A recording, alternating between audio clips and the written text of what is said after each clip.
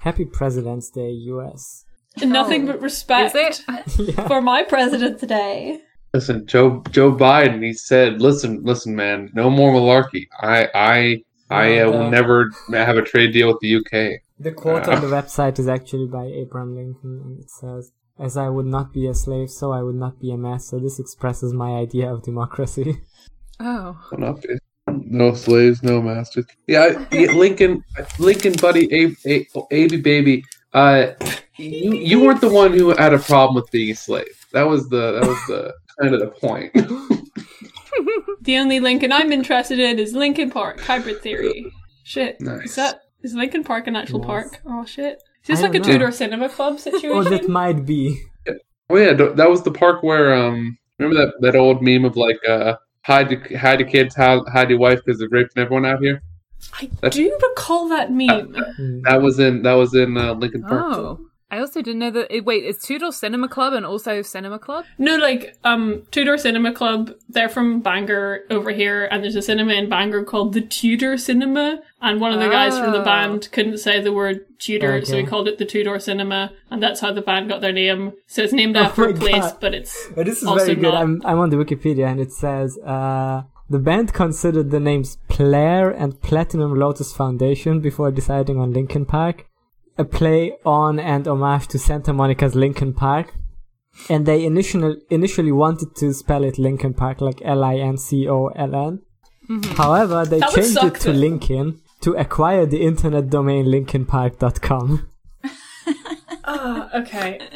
Speaking of all being online, actually, let's do a clap. Yes. Yeah.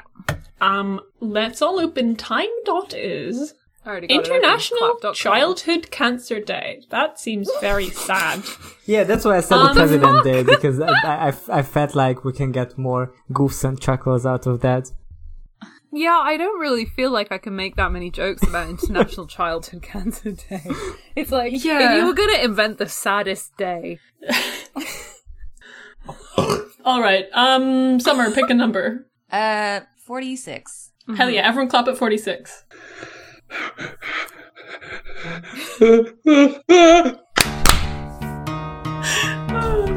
think I clapped a little early, but it will be fine.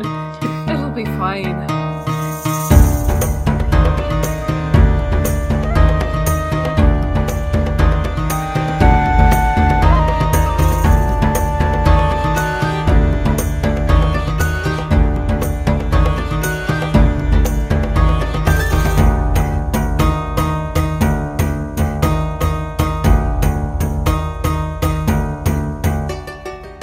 Okay, now I have to make up an intro for the podcast, and because I still haven't edited the first episode, because I fucking suck, That's fine. I can't remember how horrible. we introduce it. So, what the fuck is up, lootists? Welcome to Kvothe Killer Chronicles, the chronicles in which we murder and besmirch the good name of Kvothe and Patrick Rothfuss and all that is good and pure in this world. None of that None is of that is in anything this good book. or pure. I'm Sarah McClintock, she, they pronouns, and I will stop talking now. Daniel, who are you? Daniel McClurkin, I see him pronouns. Janos? I'm Janos, he, they pronouns, and this is my beautiful dark fantasy academia. I hate how incorrect this is, Lucy. I'm Lucy, she, they pronouns, and I was once a talented musician, and then I took an arrow to the knee. And lastly, Summer. My name is Summer, she and they pronouns, and I don't have anything funny to say, sorry. It's I had to write mine out in advance for the because I whole can never think of podcast. anything on the spot. I came into this episode with no thoughts, much like Kvothe seems to do throughout these chapters, but we're here in the Only way to end. go. I realized halfway through that I was kind of taking like a roll call, and I wish I could say that was like thematic and intended because we are in like class these episodes. Oh, damn. But, you know, because I'm a brain genius, I'm the smartest person in the world.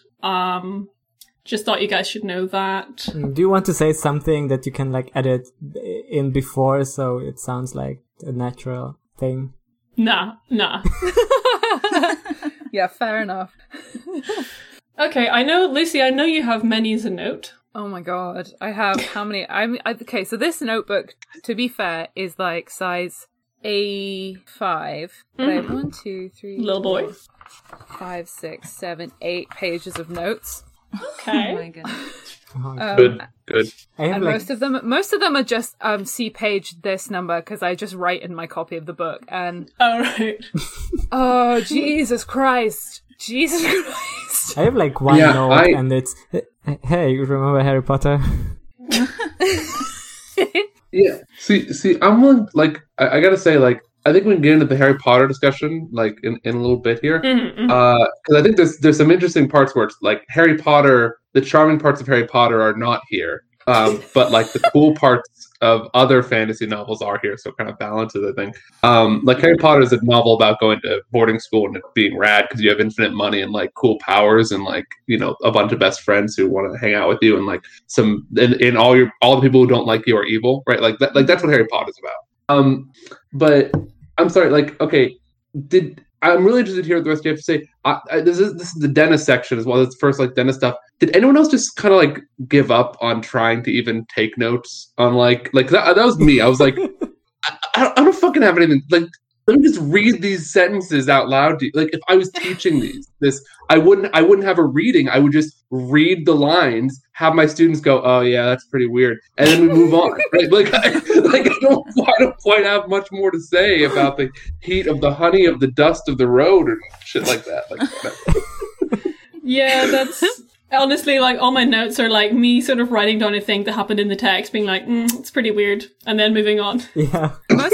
I think I didn't actually make that many notes about the dentist section because it wasn't like it was bad, I think, but it wasn't quite as bad as some of the stuff that happens with the female characters during the university scenes, which are the bulk of my notes. Don't worry, then I will come back and it will be bad. So I'm gonna do my wee recap. I don't think I bothered saying before my recap last episode, but I'm kind of assuming that if you're listening to this, you have either read the book or have no intention of ever reading the book. So that's kind of the way I write my summaries. There's an anime time skip. Now Kvothe is 15 years old. He's still doing Dickens on the streets of Tarbian. He hears a story about Laura from a man called Scarpy, and that reminds him that he's supposed to be advancing the plot, so he does some hijinks to get out of town, goes to uni. On his way to uni, he meets a girl called Denna, whatever. At uni, he does so well on his entrance exam that they're like, alright, Kvothe, we're gonna pay you to study here. It's great. After 3 entire days at uni, Kvothe has entered a pissing contest with a teacher, gotten corporal punishment for this, taken some drugs in order to go to the corporal punishment, tried to go to the library while still high, entered a pissing contest with a student, gotten banned from the library, all in all become the big name on campus. Everyone's talking about Kvothe. There's then some more uni stuff. He sort of has to pick his major, he gets into debt, he gets burnt out, makes some friends, makes some enemies, all sorts of stuff. We end up this week's chapters with his audition at the Aeolian, which is like the hottest cabaret in town. And everyone clapped. Can I just and everyone clapped. Can I just add one thing to the summary there? I think it's very important for all listeners and for ourselves to remember. Kvothe is 15 years old.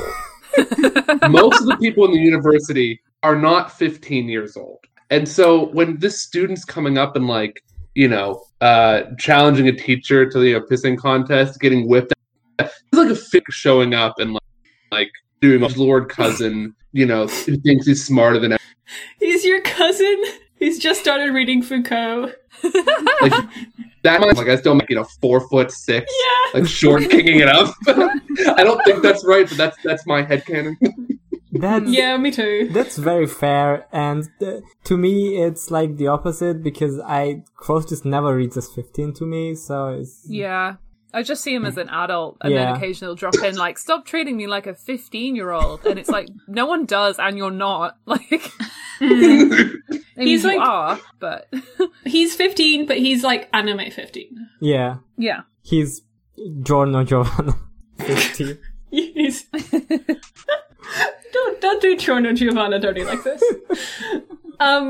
So what do we want to get to first? It would be good to talk about the Harry Potter stuff because they did make a note about the Harry Potter stuff, which was like his first lesson where he is in what's his fucking name? Hemme. Master Hemme. Hanneman. Not Snape. Not Snape, but he does come into that class and immediately does the fucking monologue from Philosopher's Stone, like, quoth, "Do you want to bottle fame? Do you want to put a stopper on death? Well, you can't." It's great. Original story. Patrick Rothfuss, years, nothing, anything like it. Yeah, like, honestly, look, the Harry Potter is just like one of the school stories or whatever that exists. Like, last episode, I was like kind of jokingly saying Harry Potter just because, like, you know, it's the easy comparison for everyone, but he didn't have to put in, like, literally a bastard teacher and then also, like, a spoiled rich kid, noble kid foil. Okay. Consider this. Yu-Gi-Oh! GX also has the characters of bastard teacher Kronos de Medici, everyone's favorite Italian clown, and everyone's, you know, spoiled rich kid, Chaz Mangiome. There's, you know, so basically, I think Pat could easily be plagiarizing off Yu-Gi-Oh! GX, which is the best Yu-Gi-Oh! series. Which of these did Pat more likely consume? Which of these were in the cultural consciousness when this book came out? You know, this would have been a better book if he'd been watching GX. Yeah. There would have been more dueling. There is some dueling. Let's Let's talk a bit about the parts before he gets to university, I guess, because like the university stuff is like the main meat of this bit, but there's like still like we kind of wrap up the Tarbean stuff. Because we're probably gonna spend a lot of time shitting on the uni stuff. Yeah. In this episode, I want to say, just for a breath of fresh air, for something different, say something that I did really, really like about these chapters. Which is whenever he hears a story about Lonra, which is actually quite an interesting story to me because it actually ties into the rest of the plot. It's like the first of these like within stories that's sort of, relevant, and it's like, time to advance the plot. But after he hears that, he then like gets his money together and he's like, I need to get clothes. How am I gonna get clothes? And like he does some just like really fun little sort of mini heists where he has nothing but his wits and his sharp tongue and like I do love this part, yeah. Like, I'm just a sucker for, like, a character who has absolutely no resources other than their charisma. Like, that is my favorite kind of character. And, like, in these parts, in the start of the city, it's just really, really fun sequences of him doing all this, you know, hijinks, heists. And I think it contrasts later on to when he's in the uni and people are quote unquote trying to bully him and he bullies them back. It's kind of, he's sort of doing the same thing, but that time he's just being an asshole about it. Whereas in the city, when he does have nothing, it's really fun and I like it. There's the stuff I like about the city chapters. I will say with the story of Lanra, I'm only about 40% sure what went on in that story. They keep talking about a war. I'm really not sure who they were fighting, but anyway, I do like some of the like running around the street stuff. I will say there's like a line where he says at one point like, revenge is a childish fantasy or whatever, but that's like the chapter after we see him try and burn Pike to death. Which I'm like, tries to burn a kid to death. So you know. He does do that, huh? Dark. We also so we're like leaving Tarbean. I also sort of wanted that we have some more interludes where Quoth reminds his listeners, Bast and the chronicler, that like this this totally sounds like a contrived story. This sounds like every story you've ever been told, right? Like he literally has a section, and this part to me, I legitimately found funny. Like I think like when Pat's taking the piss out of himself, it's really funny. It's on 303, or on my version it's 303, and he says like. So Quoth drew a deep breath and sighed, but the simplest reason, why, I didn't go looking for Scarpy, is the least satisfying one, I suppose. The truth is this, I wasn't living in a story. Okay, whatever. I don't think I'm understanding you, Reshi, Bast said, puzzled. Just think of all the stories you've heard, Bast. You have a young boy, the hero. His parents are killed. He sets out for vengeance. What happens next? Bast hesitated, his expression puzzled. Chronicler answered the question instead. He finds help, a clever talking squirrel, an old drunken swordsman, a mad hermit in the woods, that sort of thing. Quoth nodded. Exactly. He finds the mad hermit in the woods, proves himself worthy, and learns the names of all the things, just like Taborlin the Great. Then, with these powerful magics at his beck and call, what does he do? Chronicler shrugged. He finds the villain and kills them, of course. Cool. So, like, pause there. So, like, this is what he's saying to his apprentice, right? Is like, but I didn't go looking for Scarpy because, like, this isn't a story. But then he describes exactly what he does next, right? He goes to university and gets all these super powerful, like, friends and learns how to do a bunch of stuff. And, like, doesn't go perfectly, but, like, he does, like, get the crew together and get smarter, or at least get more powers. So I just find it, like, to me, this was, like, a great point of, like, Pat pointing out how contrived certain stories can be, while also summarizing exactly what's really going to happen, right? So there's this like constant wink and nod to the reader. Again, he doesn't literally go and learn all the names of everything, but still, it's that I really enjoyed that. Like this interlude for me felt very human and very like real, which I really enjoyed. So for saying things we like, yeah, I have a similar note about whenever. And again, I think there's another interlude, or maybe my notes are just a bit mixed up, where Kvothe is like, oh, this isn't a story, this is true, this is real life, but also what I'm about to say is still going to kind of happen like a story. And then the chapter that follows, I think, is the chapter where he's trying to get namer guy Eladin to take him on, to teach him about naming, and like he's narrating how like the young Kvothe has heard all these stories about like the apprentice trying to be taken on by the master, and he has to pass all these tests. So the way that like 15-year-old Kvothe is approaching this is like everything Eladin does from he's like, oh, what would someone in a story do? And that's when he fucking jumps off a roof. Yeah, that was funny. I did like that. We're gonna have to talk about Eladin later, but yeah, I did. All my notes are just like, oh wow, Joker teacher.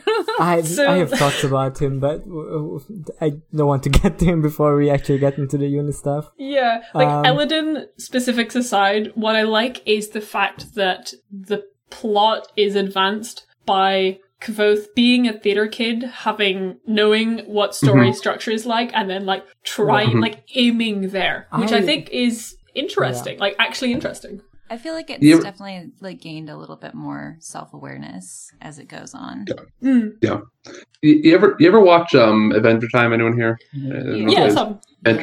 So you know the Graybles, the episode for like 5 short Grayble, and like the very last Grayble episode where like he's on the run from like space dogs and like has to use the Graybles to like find out where Finn hid a secret wand or something like that, like, or like he breaks his leg and has to use a Grayble to find out how the Ice King like fixed his broken leg, and so he does it. Like I get that vibe a lot right now. Like Quoth is sort of like pulling Graybles out of his head, and it's like, oh shit, what do I've done doing Dickens, and now I'm gonna roll the Grayble. Oh, find a hot girl. Cool. All right, next Grayble. Right, and it's like, and there's just this like really funny quality of like, yeah. And again, that's cheek. I agree with you entirely. The self-awareness becomes like almost nice, right? It almost becomes like, yeah, okay, like cool. There's a story about a guy who knows a bunch of stories, telling a story, and there's a bunch of other stories going on, and the stories help him, and the stories sometimes hurt him, and yeah, like cool. That kind of feels like that's the entire concept of this book. Like, it's a book about stories within stories, and like it just feels like Pat was like, oh, what if we made like all this meta shit? And like as a concept, that is interesting. Yeah, I don't think it works always, but there's moments where it's it can be cool. I also, speaking of stories, I do think Scarpy is kind of a cool character. Just like very like epic. I do like the bit where the evil priest and the priest cops around in the bar, and he's like, haha, you guys are so lame, I have friends in the church, I'll be fine. Like, the thing is with epic moments is that sometimes I am like, okay, that was cool. I think Scarpe is genuinely pretty epic. Like, I like I don't know, when it's like in the framing story where it's like Kvothe being like, I'm so perfect at telling stories, you are not allowed to drop a single word from the way I tell the stories, that's always grating on me. But when we have the same thing from Scarpe, who is like described in a way that like all these children are sitting around and they are like the most attentive audience, they know that they're not allowed to speak while he is speaking for a second, like that's like this rule everyone knows, and it's like they're looking attentively at his cup on how much there is still in, because they know he's gonna finish the story once it's done. Like in relation to like this like kind of mythical character of Scarpe, it's pretty cool. Like I like the cliche of the very captivating storyteller if it's like tied to this character that we don't know shit about. Yeah, sure. And actually, because the one thing we do know about Scarpe is that he was mentioned like in the earlier, because he was the one who was like looking for Kvothe or something. I know he came up earlier, and it's like we've heard his name before. Yeah. So when he appears, you're like, ooh, what's this? I will say, I think his business model is flawed. What I don't love about Scarpe, though, is the way then the church comes in and is like, this is heresy, and taking him away. Like, that's... It's an epic atheism thing. It's like, look how bad the church is, but he's cool, so he's gonna epic his way out of it, which he does do. And I can't say that I hate, but it is very much like, isn't Catholicism whack? Like, they come in and Scarpe's like, they're censoring me. Well, I mean, he's not, but the mood is he's like, haha. Yeah. To me, just like Evil Church is such a boring story device to use. If they're just like about how, this is heresy, right? Like that's... Well, it can be interesting if like you see that affect people, right? So like if you have like somebody who like is a member of the church and they like really struggle with like how authoritarian the church is being, but the church still gives them some sort of purpose or hold on life or something, like that becomes like, that's like super interesting character stuff. This is just like, replace the church with fucking Nazis if you want to. It's like the most, like, you can shift it out for any authoritarian, thought policey kind of people. And it's just like, you can't have a giant religion without people who legitimately believe in it and understand that it has problems. And if you don't want to do that, then just don't fucking write a religious, place as one of your main, not plot points, but one of the main sort of, driving factors of at least some of the stories, right? You have to do more than that. Yeah, it's it doesn't really tie into like anything that the actual characters are doing. Yeah, it's like sorry, because now I'm thinking about I'm thinking about Fire Emblem Three Houses and the fact that the church as this authoritarian institution works because like God is real and she lives in your titties. But this, like, in this text, it's like, doesn't really, if God is real, there has been no sign of it yet, so that it could be literally anyone. It doesn't have to be the church. It's just like, the big institution that censors free speech. I mean, I'm also, like, this is possibly just because I didn't super understand the story, that Scarpe was telling. I don't understand how what he was saying was heresy, because he did talk about Telu being a god/angel figure, and who did exist. So it's like the same way the Catholic Church says Harry Potter is heresy or whatever. The Catholic Church say that. I don't think that's the Catholic. Or the Anglican Church or whatever. Like, it's not Anglican. It's like like that was like a huge media narrative, right? How church. I think that's mostly like evangelicals, but yeah. Which is funny because J.K. Rowling, other than being like a shithead, also explicitly wants like church approval or whatever, or there's like some really very badly shoehorned in Christian bits in it. Well, the wizards celebrate Christmas, although it is fun because remember, she did confirm in a tweet that there was a Jewish student at Hogwarts. His name is Anthony Goldstein and he's a Ravenclaw. Oh god Yeah, oh my god. Sorry, it's a whole different podcast just going through J.K. Rowling's names for non-white characters. Right, there's or like non-like British characters, because it's like, the Jewish boy's name is Jeffrey Finkelstein, and the Chinese girl's Cho Chang, and the shit's wild. It's like, sorry, that's a different podcast. Yeah. However, I can segue from that, because speaking of non-white characters, so I think that because Kvothe makes some friends. Oh, yeah. And this is the most unbelievable part of this story thus far. Yeah, no. Kvothe makes some adult friends who are like, sure, we'll hang out with a 15-year-old. Yeah. So, I think one of them is not white, but I'm not quite sure which one, because it's they're never, really described. I've just have absorbed from fan art that one of them's not white, but they're never. I think that's Willem. Yeah. Okay. Well, no, because Savoy is also kind of. I hate him, by the way, but we'll get onto that in a minute. Because there's Willem, who has trouble with the language that they all speak, and then there's Savoy, who at one point is described as coming from a different, in brackets, more sexually liberated culture, and also says things about because his homeland being treating things differently, and how he has horses that are more hybrid than those guys. Yeah, every time I read about that character, I immediately forget and erase it from my mind and brain. Yeah. I have some stuff to say about his character. To me, all of his uni friends are just one guy. It's one guy and then one awful rich guy that they hang out with for some reason. It's really hard to tell the difference between I'm bad with names in novels overall, really bad, but this was hard. Mm-hmm. I could not remember who was who. Honestly, same for most of the teachers, with 2 exceptions. Yeah. I don't have a lot of straight men friends, so I just assume they're just all like that. I mean, their names are basically just William and Simon. Yeah. But fantasy versions.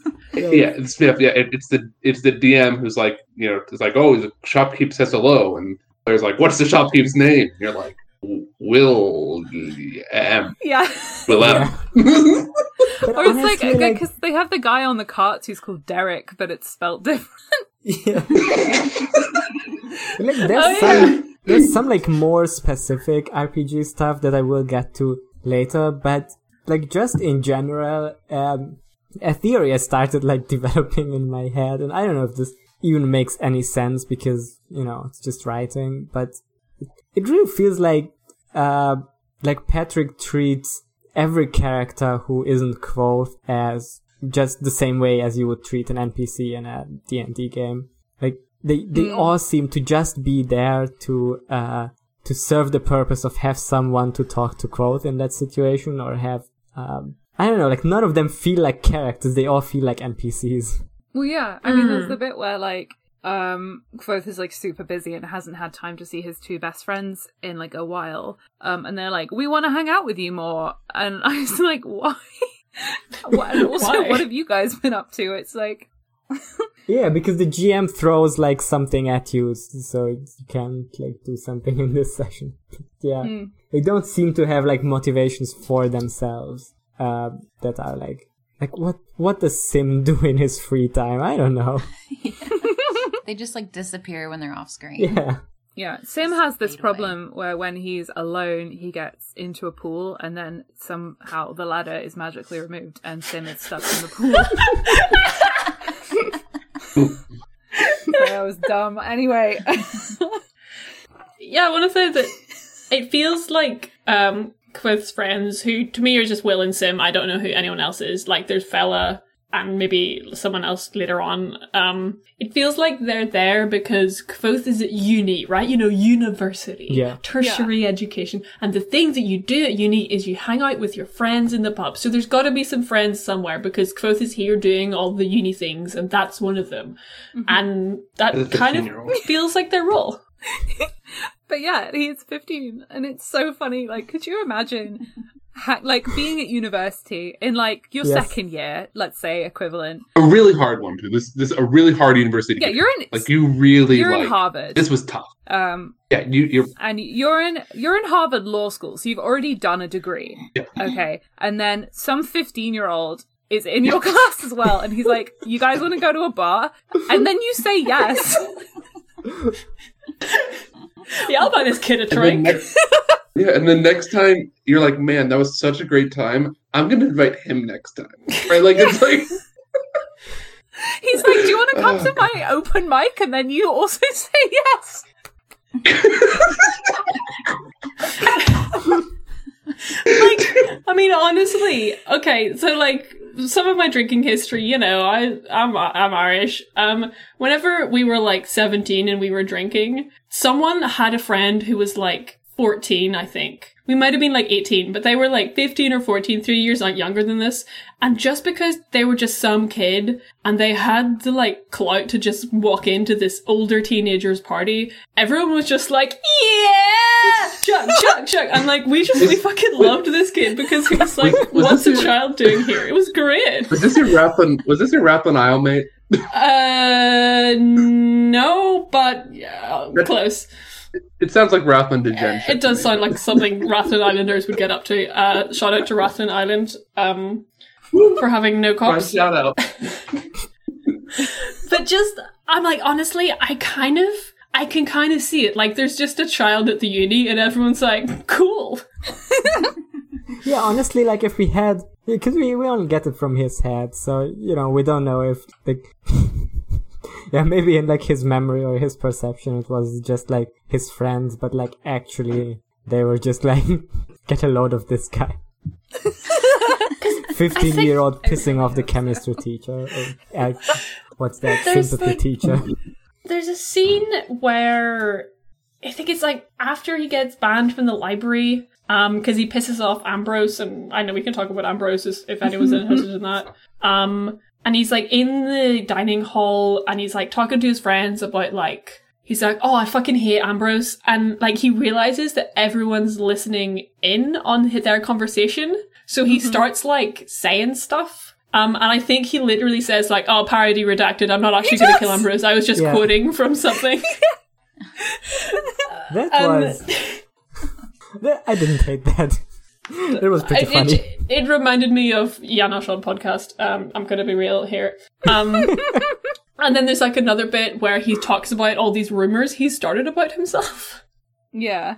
That was weird. Yeah. Why would you do that? He loves drama. We've established he's a theatre kid. Yeah. Yeah, he lives for drama. But now that we like this really changes a lot to me to imagine him being like 15-year-old short king. Because all the rumor stuff gets really funny if you like know that, or if you see it as nobody actually believed those. They were just playing along because a 15-year-old was in university, and it's the funniest shit that happened in your school like, since you started. That's really the best way to read it, isn't it? Yeah. I guess we're already at the university part, so we can just like let's go sicko mode. I do wanna just say and put myself out there and say that there is a chapter that I liked, and it's not without its flaws, but it did give me the epic feeling that I think this book is aiming for, which is the one where he completely owns the fuck out of Hammer by like voodooing his foot on fire. I thought that was good. The rest of the university bit I did not like at all. I'm sorry. So that's interesting because I want to talk about that chapter because like I kind of hated that chapter. Yeah, me too. I mean, I think the reason I like it is because it aims to give you that kind of feeling of if you had a shitty teacher that you hated, or you had like a bully in school, like the dream is like when you get home after school and you're in the shower and you're like, oh, I could have said this. Fuck, that would have been so cool. This is the shower imagination scene. I mean, it is that. It's also just like something that has been like written a million times. I feel like. Yeah. But that's fine. But can I bring back? I feel like it's less that and more like you go home in the shower Linkin Park's playing, and you're like, I wish I had lit the teacher's foot on fire. Like, that's some school shooter shit. Like, that's not. Okay, yeah. It's not just like, I wish I'd said the right thing. Yeah. It's like, I wish I had maimed my instructor.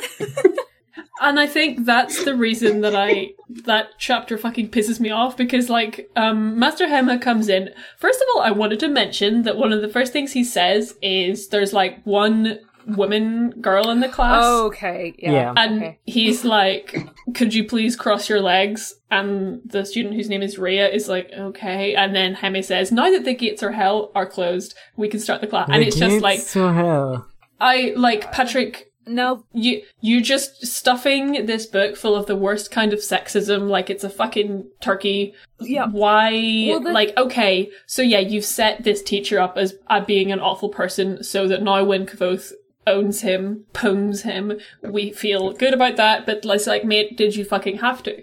But also, this is like, most of my notes about this book are about the portrayal of women in it.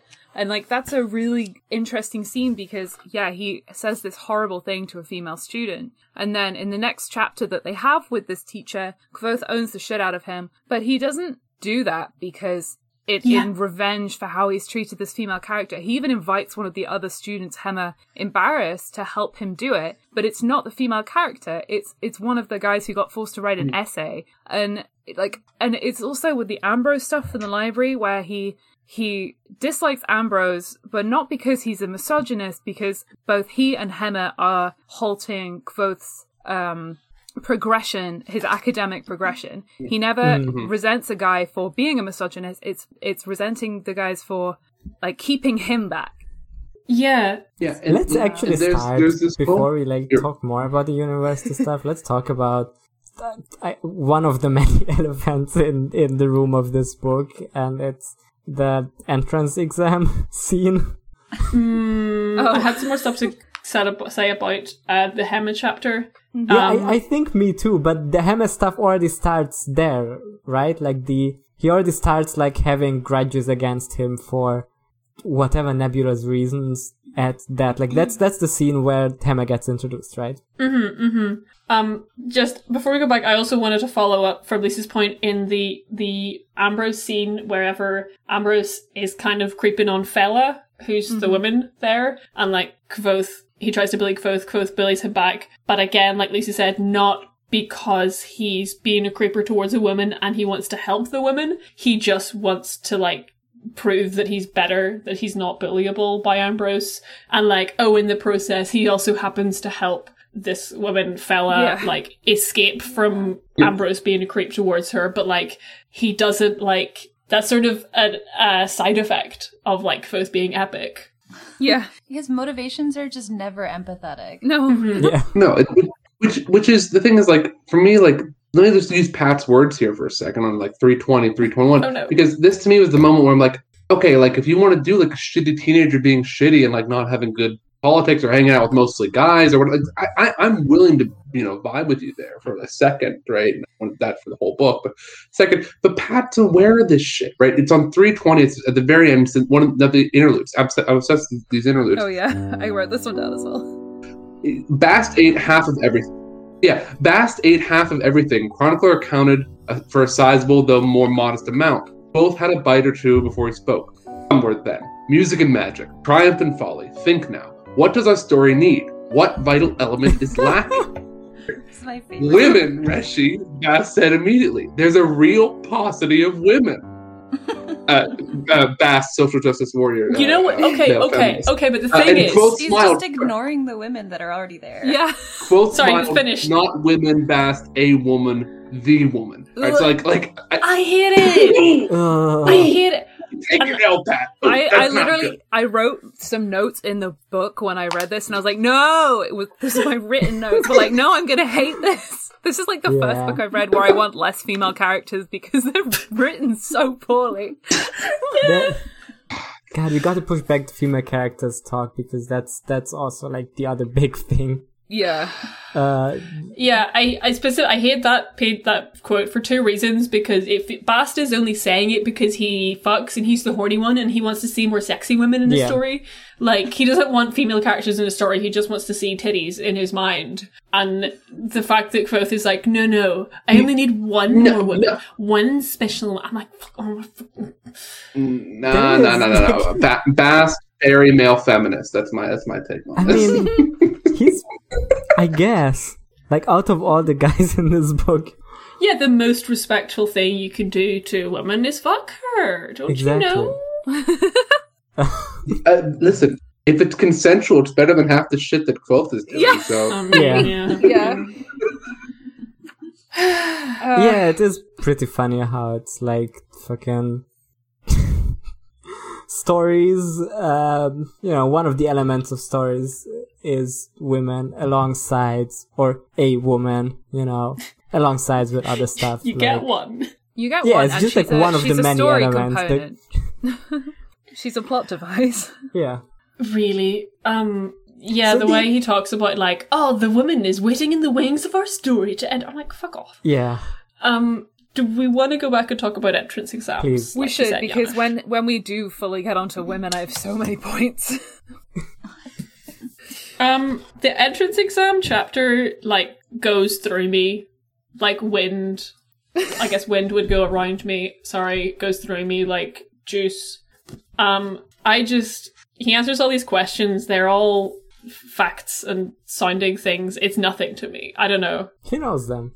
It's just, to me, that chapter is like that's like one of the big, like, stupid D&D bullshit that Patrick puts in this book, is that sometimes you have a situation where, like, the DM sets you up, or the GM sets you up, for a thing where you have to, like, you don't have the means to get there, and, clearly the thing you're supposed to do is, I don't know, do some missions, do some grinding, whatever. But you're gonna say, no, I'm gonna ask them to let me in, not only for free, but actually pay me. And the GM is gonna be like, okay, like, you're gonna need a really high charisma roll for that. Then you roll a nat 20. Yeah. Which is, like, cool if it happens in an RPG, but you wrote this story, Patrick. It makes no sense in the context of a regular story. Well, I do think it first of all, again, because I like those fun hijinks that aren't, like, bullying people. Yeah. I like that he sneaks in, eavesdrops on all the questions, and, like, kind of cheats on the entrance exam. I like that. And I also think some of the stuff, I don't know if I specifically liked it, but I liked that a lot of the things about these chapters are, like, a lot of the things that push these chapters are that Kvothe is flat broke, he has no money, and that they're all, it's that hashtag student loans mood. Mm-hmm. So what I like about the first entrance exam is that it really sets up how Kvothe's need for money, and, like, the fact that he has no money is what's pushing him to do all this stuff. I think, I don't know if Pat pulls that off, but, like, it has the potential to be interesting. Yeah. I do enjoy, like, a lot of just his problem solving that he does through his charismatic hijinks. It's just kind of fun to see what he comes up with. Yeah, I like the way the, like, need for money shakes out for the second tuition, because there it's, like, really, like, some running around asking these people for loan, finding the instrument, whatever. Like, that's fun. I like that. I don't like just being granted and even being paid for entering university. It is... Okay, can I tell a short anecdote? Please. About one time I was in India. I was 11 years old, and I walked into a carpet shop, and I just started haggling with the carpet guy. And I was this, like, 12-year-old white girl. You're looking to decorate. Yeah. And it's just, like, my parents were there, and they were, like, looking at carpets vaguely interested, but I just started haggling with the carpet seller, who was, again, like, middle-aged Indian gentleman. And he was just so kind of incredulous that this kid was haggling with him, that he sold like a sort of a translating current, like a 500 quid carpet to me for like 200 quid. Huh.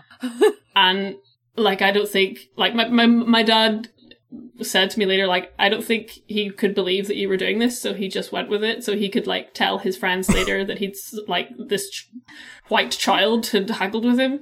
So it's, like, again, coming back to, like, they're just being a 15-year-old, and they're not, like, they're just like, fucking might as well. Let's fuck around and find out. And then they fuck around and they're like, oh, this guy sucks, actually. Yeah.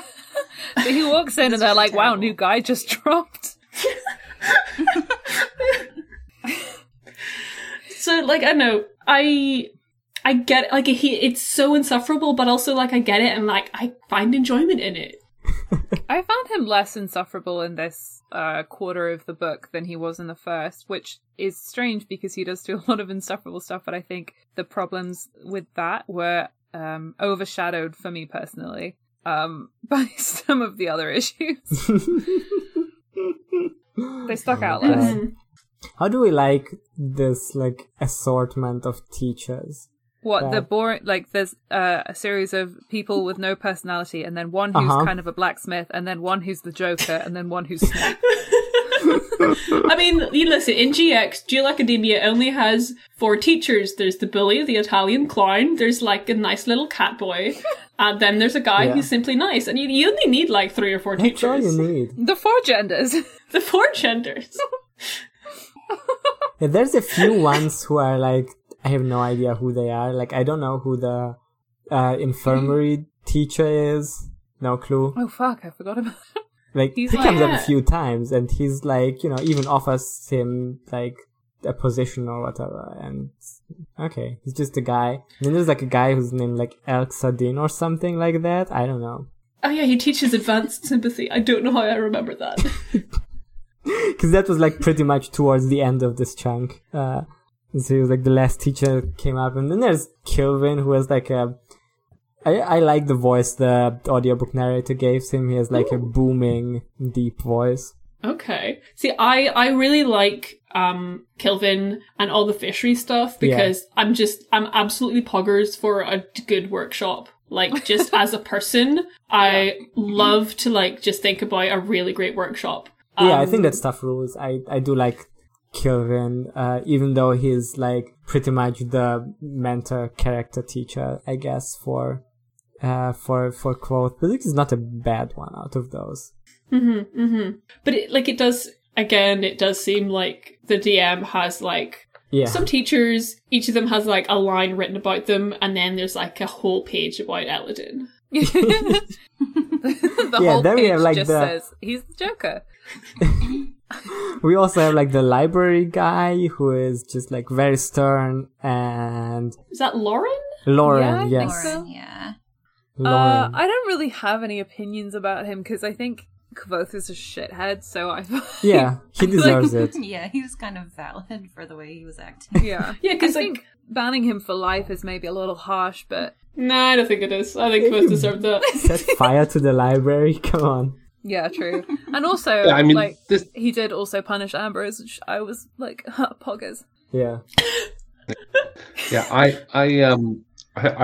have to say it's one of those things where I've been playing my free time recently, Dragon Age 2, going back to a classic that I liked in high school. And the thing is, like, again, whatever you're reading or watching most recently feels relevant, but, like, in that game, there's just a lot of characters you walk up to and click A, and they'll be like, "Hello, welcome to the Elven Wars," and it's incredible to me. Like, it's actually almost funny how that's, like, most of the characters in this novel. Not even about the library guy. It's like, I'm the stern library guy, and you made the wrong dialogue tree choice, so now this next mission's gonna be even harder, right? Like that's the vibe that I kept getting. Again, I'm playing the game right now, so, like, I have that close at hand. But it's just like, how can you have an opinion on a cog in a story machine. Like I don't have opinions on that shit. I have opinions on characters and what they're trying to do. I don't give a shit about your like plot device. I have opinions on characters, of which this is not one. Yeah. Of which this is just a guy who's like, dude, you're about to burn down like the one library in like the Western Hemisphere or whatever. Like there's not like 20 of them. It's like you threaten a lot of stuff. You shouldn't be here. You're a 15-year-old kid. Get the fuck out of my face, kid. Like you're banned for life, right? Mm-hmm. And Kvothe is like, no, I'm so smart though, haha. And it's just like, yeah, I deserve to. Cool. I deserve to get access to the library. I do kind of like that he gets banned for life from the library. Like it's this is controversial, but I like when the characters have like challenges to overcome instead of just having things handed to them. Okay, no, but like, I realized whenever Kvothe gets banned from the library, also whenever he jumps off a roof, whenever he gets like lashes, the enjoyment I get out of seeing Kvothe get like his comeuppances for the shit he's pulled, like that's the payoff for me. And then I realized how kind of wild that is, that like the thing I'm enjoying about the book I'm reading is when the character gets like punished for his arrogance, and like that's my favorite part. I'm like, and I don't think it's supposed to be. I think those parts are like supposed to be like sobering moments or whatever. Yeah, I have a friend of mine who he's very, very smart, but he's not in academia or anything. He's smarter than I am, and just like he will always ask, I'm reading a novel or something. He'll ask me, "Is it good?" I'll start explaining, well, it does this and that, and he goes, "What is it good?" And like, and I keep coming back like these moments of just like, is like, what's your vibe when you're reading it? You can defend something, but like, what are you just actually feeling in the moment? Starting there, and the thing is, this is a novel that made me like kind of excited and happy to see a 15-year-old kid get whipped in public. Like, this is the harm Patrick Rothfuss has done to my sense of human ethics and like sympathy, right? And I don't appreciate it.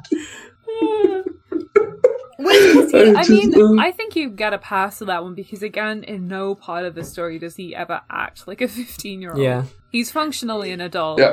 And I don't really understand the point of having him be so young. It's just so he can be like, I'm so young, but I'm in the university, which means I'm better than all of you. Yeah, I think so. The anime time skip could have been like a year longer, and then he would have been 16, which would have been the legal age. What are you trying to go for here? Like, what's the like just 16? Even him being 16 would feel more normal and regular than being 15. Like, yeah. I guess he could have had like other adventures before getting to university. I don't know. I feel like it's because I haven't finished book 2, but for all I've read of book 2, it was still in the university. And I think it's kind of weird to structure like a 3-part epic fantasy. Wait, in a hang way. On. Book 2 is still in the university? Yeah. Wait, he doesn't get out of the university in this book? Right? Like, that's wild. Well, he's attached to, Goes and comes back. And okay. Yeah. But, I mean, it's a good point, though. Just, like, Tarbean sucks ass and is very boring. Yeah. And I think that Pat knew that. Right? I think, like, Pat started writing it to Kent. Like, again, this is my, like, reading it, like, totally unfounded, no knowledge or anything here. But just, like, it's like Tarbean is very forgettable. Like, it is. Like, and I don't know the first episode we ever recorded, but, like, I don't know, for those of you who've read this before, you think back on this novel, like, this is the novel about, like, a depressed innkeeper whose parents are dead, who's the coolest guy of all time, who goes to university and, like, you know, becomes cool, right? Like, I like the Tarbean stuff is there. I remember it, but like it's not interesting. And so like that to me also feels like the like sign of a, you know, abandoned plot thread. But I already did a bunch of writing, and it'd be hard work to actually go back and make it better or like, you know, make it relevant. So I'm just going to leave it there and hope people forget about it. I mean, to be honest, actually, from everything we know sort of about Pat, and you know, I can't remember, Janusz read something last episode about how Pat's really finicky about writing. He'll rewrite and rewrite stuff 100 times. Summer. Okay, yes. So honestly, it feels to me, this book, like Pat's raison d'etre is to go to university, and like he's in love with that university environment. Yeah. Mm-hmm. And I know it says on his wiki page that he did like grad student teaching at uni for fucking ages. Yeah. It's just a Dark Academia mood board. Like, that's what I really I was in the beginning. Yeah. It's really, like, the more I think about it, would have just made more sense to have book 2 be university, and then like book 1 is like childhood or whatever. Book 2, he can be like 18 by that point, university. Book 3, whatever king killing he's got to do, I don't know. He's got kings to kill. This is not a university I'd want to go to. I don't want to go to a university that has a fucking asylum on campus. Yeah. Right? That has corporeal I don't punishment want to go also. to a uni with an on-site asylum whipping, or the way it treats women. Yeah. Listen, you're showing your British privilege here for a second. I'd kill for, as an American with no national health insurance, I'd kill for an asylum and mental health services for students on campus. I'm 100% they'll make you pay for it. When they were talking about the Medica on this university campus, and they were like, oh yeah, it doesn't make you pay. And I was like, okay, normal for healthcare. And then he was like, at least at first. And I was like, oh yeah, this was written by an American. Okay. That sucks. Yeah. How did you know that? You can get ill 3 times. It's interesting that a lot of the environments and characters just like, it seems like we keep coming back to everything just feels sort of two-dimensional, and it's almost like the story is just written as an experiment to make like a whole plot just one character and like nothing else. Okay, so speaking of things being... Can you make a story out of one character? Speaking of things being two-dimensional, everything in the uni is like a reskinned version of real life uni. Like, both, like, there's an entrance exam, you're worrying about your tuition fees, you get, like, a dorm room. He has to, like, pick a major. There's, like, a whole section, he's like, oh, what am I gonna study? There's, like, they talk about going to the Medica and how going to fucking medical school takes, like, 7 years, and you're like, well, great. They talk about how there's, like, this rivalry between, like, the arts and, like, STEM, basically. How, like, the uni people look down on, like, artists and musicians and vice versa.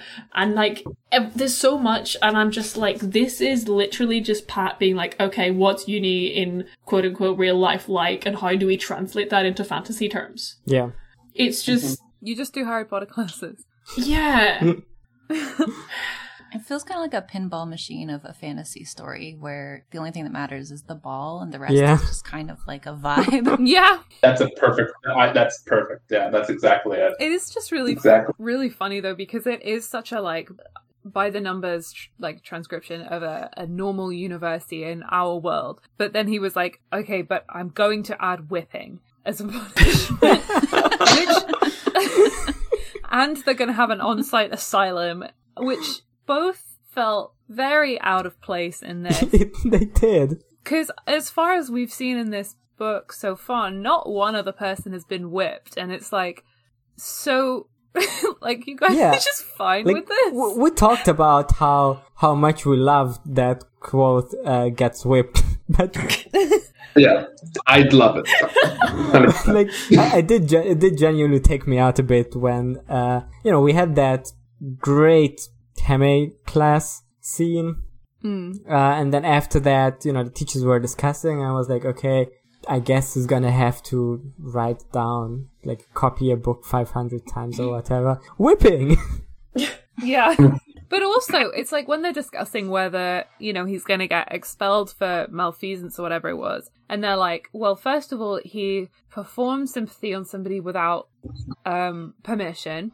Strike 1, that's some lashes. And then strike 2, he did malfeasance. So that's some more lashes, and then we'll expel him. If I was going to be expelled, I simply wouldn't let people whip me. It's like, I'm already leaving. Like, if you're expelling me, just do it. I'll, Yeah. Well, what's the...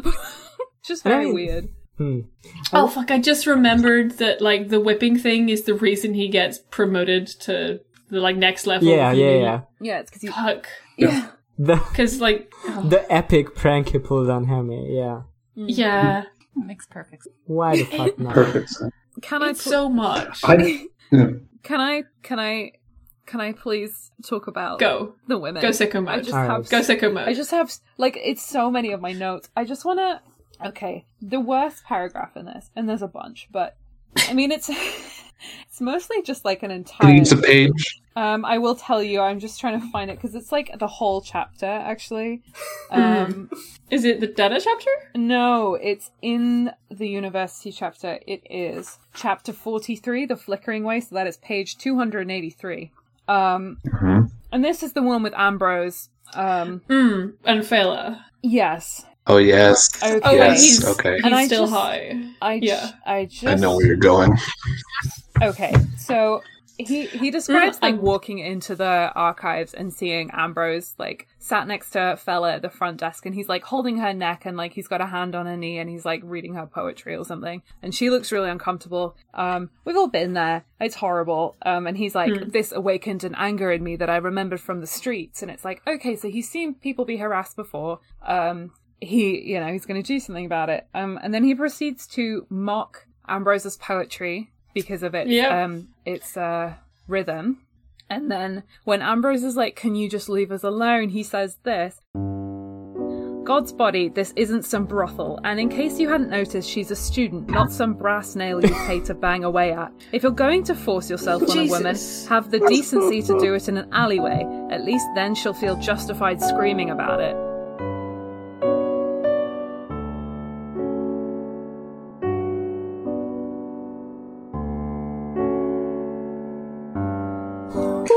What the fuck? I didn't read this paragraph when I first read this. Like, I literally missed this. What the fuck? This, I had to like stop reading for a minute because I literally couldn't believe that this was in here. It is the most, like, this is like the grossest thing you could say. Like, at least in the name of feminism, though, at the same yeah, time. I Still. know. Especially, yeah. And it's like she finally gets away from this situation because he embarrasses Ambrose enough that Ambrose like sends her off to the stacks or something, and then Ambrose is like, how about a deal? You keep quiet about what you saw here today, and I'll bend the rules to let you through, even though you aren't officially in the book. And then Kvothe says, that'll be fine, and it never gets brought up again. It's like, so not only did you just see this student who was very nice to you in a previous chapter get sexually harassed, you said that at least the guy doing it should have the decency to do it in an alleyway so she could feel justified if she screamed. And then you were like, yeah, don't worry, I'll let this one slide, buddy. To the guy who did it. I've just noticed that, like, 2 paragraphs later, he turns to the woman Fela and he says, my lady Scriv, with a deep bow. Fucking my lady ass. My lady. No, this is I mean, it's an incredible section, but it's so like there's almost, I will say, like there's something here that I almost like. It's incredible because it's this feels exactly like somebody who was raised by a father who is like, you know, don't call a whore, yeah. you know, like call her a lady, whatever. Like, this is exactly what that kid would sound like, right? So like A+ to Pat for that, but like in character, you know, F for everything else. He's consistently terrible. Yeah. I like, and this sort of comes back into the thing I was saying about why he dislikes Ambrose and Hemma, because there's the scene later when they're at the, was it Aeolian? Yeah. Yes. Yeah. It's the name of our Discord. Yeah, that's where I recognized it from. I was like, that's a familiar name. Then I was like, oh. That's what I named our chat. Yeah. Anyway, they're like, because we're all fucking prodigies. Yeah. We're talented musicians. I'm giving you all the pipes. Thank you. Hell yeah. But like, there's the bit in this where they're all drinking around, and it's like the 2 best friends who are one person and Savoy. And then Savoy is like, I'm better than you by blood. Anyway, bye guys, I have to go and have sex with a woman. And they're all like, oh, that's Savoy. And he's like, I'll pay for your drinks on the way out. And they're all like, he's a good guy. And the waitress comes over with their drinks and she's like, he paid for your drinks, however, he didn't pay for putting his hand on my ass. I'll trust the 3 of you to settle that debt before you leave. Sim stammered an apology. He doesn't mean in his culture that sort of thing is more common. And then they do a toast to him afterwards. And I'm like, okay, so He's a Ambrose cool is guy. rich. Yeah, He's I know. our friend. Ambrose is rich and harasses women, and we don't like him. Savoy is rich and harasses women, but we do like him because he buys them Epic. drinks. Honestly, like, I don't see Savoy. He's so unmemorable that I just Yeah. who what. Like it's I also think like at some point he just like disappears. Yeah. He just sort of like gets removed from the plot. I'm fine with that. I just want to bring it outside of Name of the Wind for a second here. You can have, I'm gonna say can, authors have successfully had shitty characters in novels before, right? Where it's been interesting or well done or whatever, and sometimes prolonged investigations on this stuff. But there's this trust, right? That you even in a shitty chapter, one where it's almost hard to read. I've taught novels where I've had to give trigger warning and content warning to my students. Listen, there's going to be a chapter here that's fucking rough. But you kind of trust the novelist that they know what they're doing, that they're aware that this is bad and they're either going to comment on it or something's going to happen or actively nothing's going to happen and there's going to be some bigger commentary. But this really just feels like Pat just likes this shit. He thinks it's cool. He thinks this is how this is how not everyone in the modern era should act. Back in medieval times, this guy is fucking cool and rad, right? Yeah. And that to me is one of the reasons I can't last episode we were all oh, maybe we shouldn't bring Pat in as much. But this is why all the interviews, all the weird shit around it just keeps coming back in this book. Yeah. Because I read that section and I don't think that Kvothe is going to later reflect on his youth. Because I know he's not going to reflect on his youth because Pat built it into the story to have a side thing where he can reflect on his youth, and he doesn't find that to be a problem. Yeah. Right? Older Kvothe doesn't. And you can imagine this all could have been solved in my mind of just an interlude where Kvothe was fuck, I was a real shitty kid. I'm telling you the real shit, I'm bearing it. And it still would have been hard to read, but at the very least there would have been that sort of acknowledgement. But without that there, I just hear about a guy who's was hurt by a woman so much that he wrote Denna and imagined his porn literary English student friend. And I all that shit comes back to me, and I just feel people read this shit and think, it's no big deal. It's just a novel. We'll just go to the good parts. And I'm these are the good parts for Pat. Yeah. They are. It's anyway. the sort of, a lot of this book feels built around assumptions that Pat has about what a medieval fantasy universe should look like and be like, and what the politics of that are quote unquote supposed to be. Mm-hmm. Yeah. And there doesn't seem there's not much. I made a note of, there's somewhere in the text where Pat randomly throws the word corset in, and every time I see the word corset, I hear a Cinema Sin sting in my mind, because there's it's always wrong, always. But it's oh fuck, I started thinking about corsets and I forgot what I was going to say. Shit, fuck. That's the most on-brand thing you've ever done. Yeah. Okay, listen, I just started thinking about the fact that he threw the word corset in, and then he presents this really non-industrialized society, except corsets are kind of came with industrialization in the modern world, and just don't even worry about it. Pat just throws it in there because it's just a word. It doesn't mean anything. Words, you think words mean things?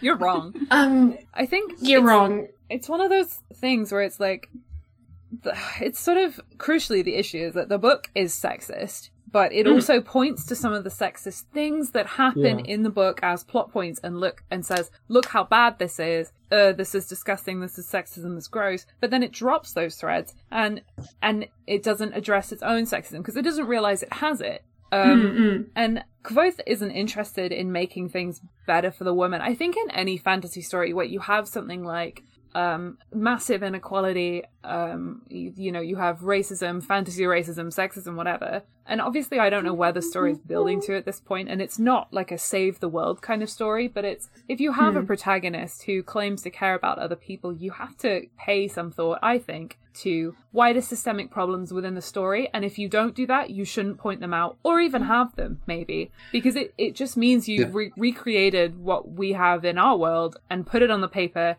uncritically, because that's how you think the world is and should be.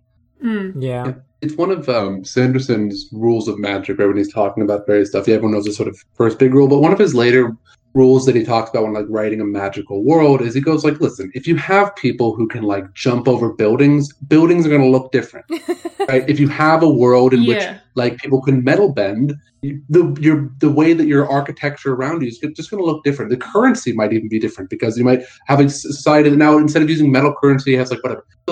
good fantasy writers are very aware of the systems that they are putting in place and the systemic problems, like literally the problems out of the system that arise from this, right?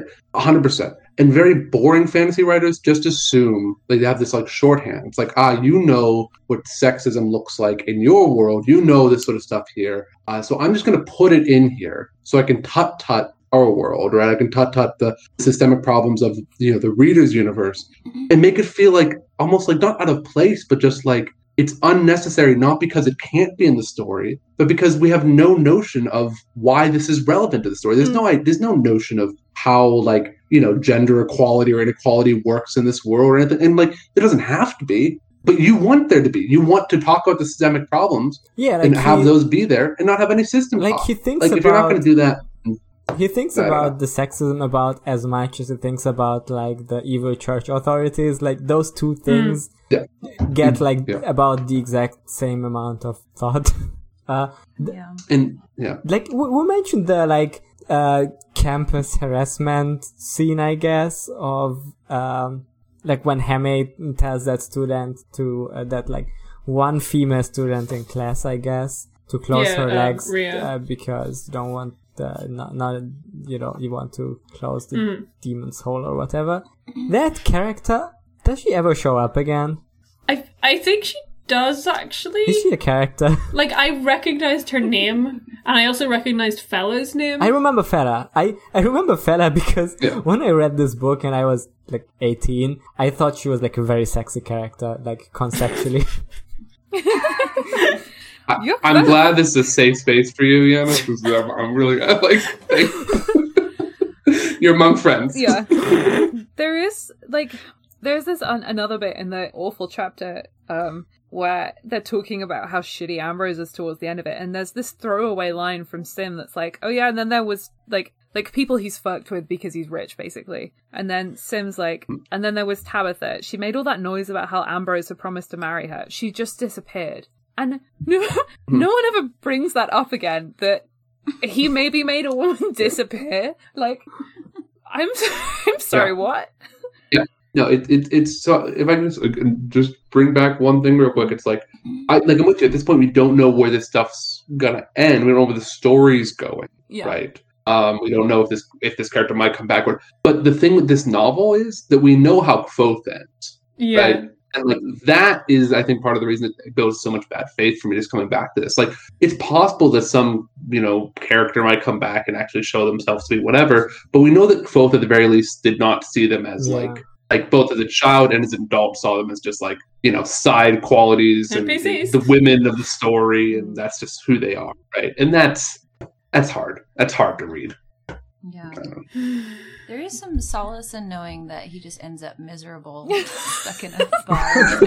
Literally. That's like, honestly, like, if book 3 comes out, like, the reason that I will be reading it is because, the satisfaction I get from this book is seeing Kvothe get #punished for his hubris and being shitty. I think it's still gonna be epic somehow, like... like I'm sure it'll pop. Maybe like the story ends like halfway through the book, and then like the rest of it is like in present day, and then he still gets a happy ending or whatever. Oh, I'm certain that's what's gonna happen. There's gonna be like a sniper from outside the Waystone Inn who just like shoots Kvothe in the head as he's halfway telling the third day, and we're never gonna know what happens. That would be very funny. Very funny. Denna. How do you like Denna? Lucy, what were you going to say? Oh no, it wasn't about Denna, but it was about the other female character. Oh. That it's female character with a capital F and capital C, which is Auri? Ah, yes, yes. Auri. Oh, yes, the one cat with a whole different book. Yeah. The Slow Regard of Silent Things.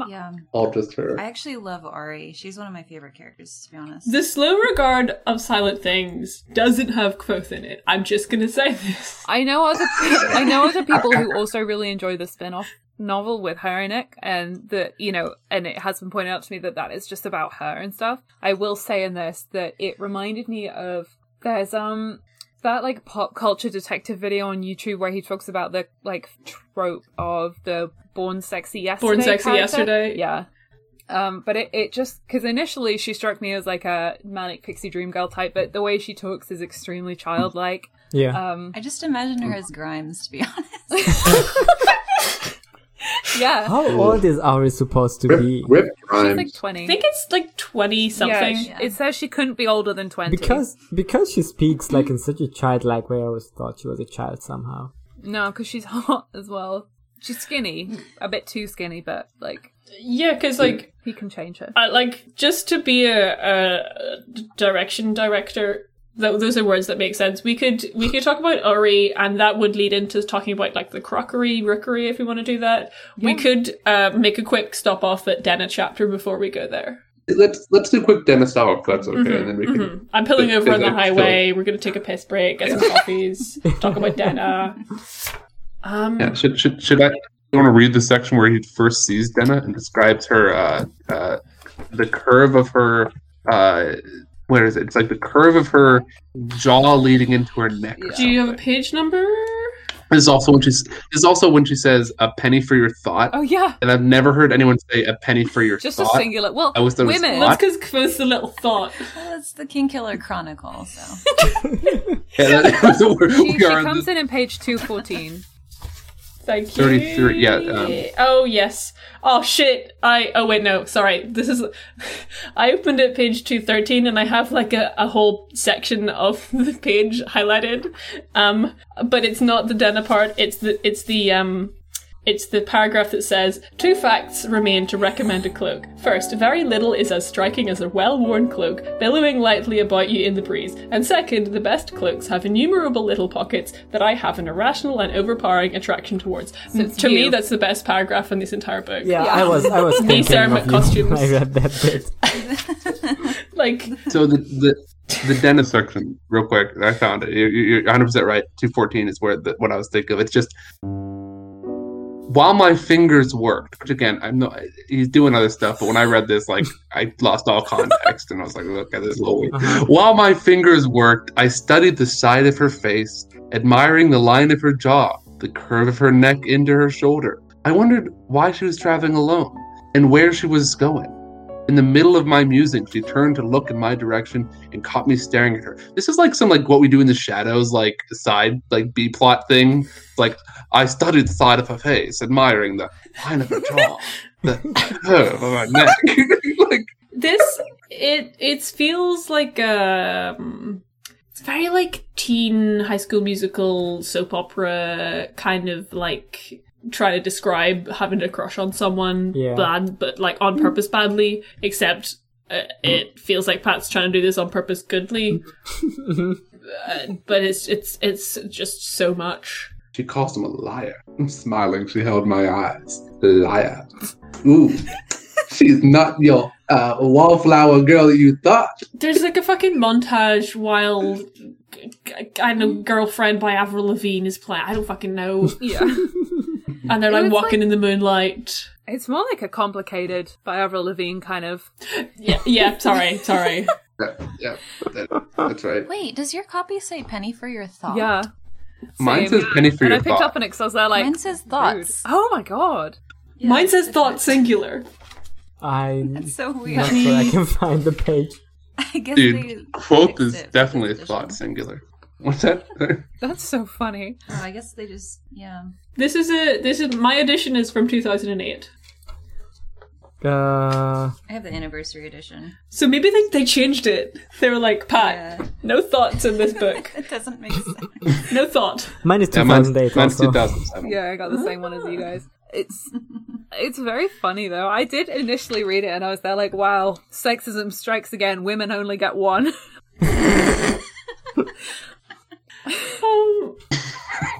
God. Yeah, the Denna chapters, I know there's like a moment, there's like the kind of end of his little sort of Denna montage of him just like simply watching her, and the act of him watching her seemingly makes her fall in love with him as well. That's how it works. We all know this. But I know they have some moonlit chats. And they share like a little moment. I don't get why she... And then that's it. That's it. Yeah. I don't get why she finds him attractive. I guess because he's a Pat stand-in, but it's like... she watches him like just sitting on a car, and she does that whole like, oh my god, I can't not fuck him kind of thing.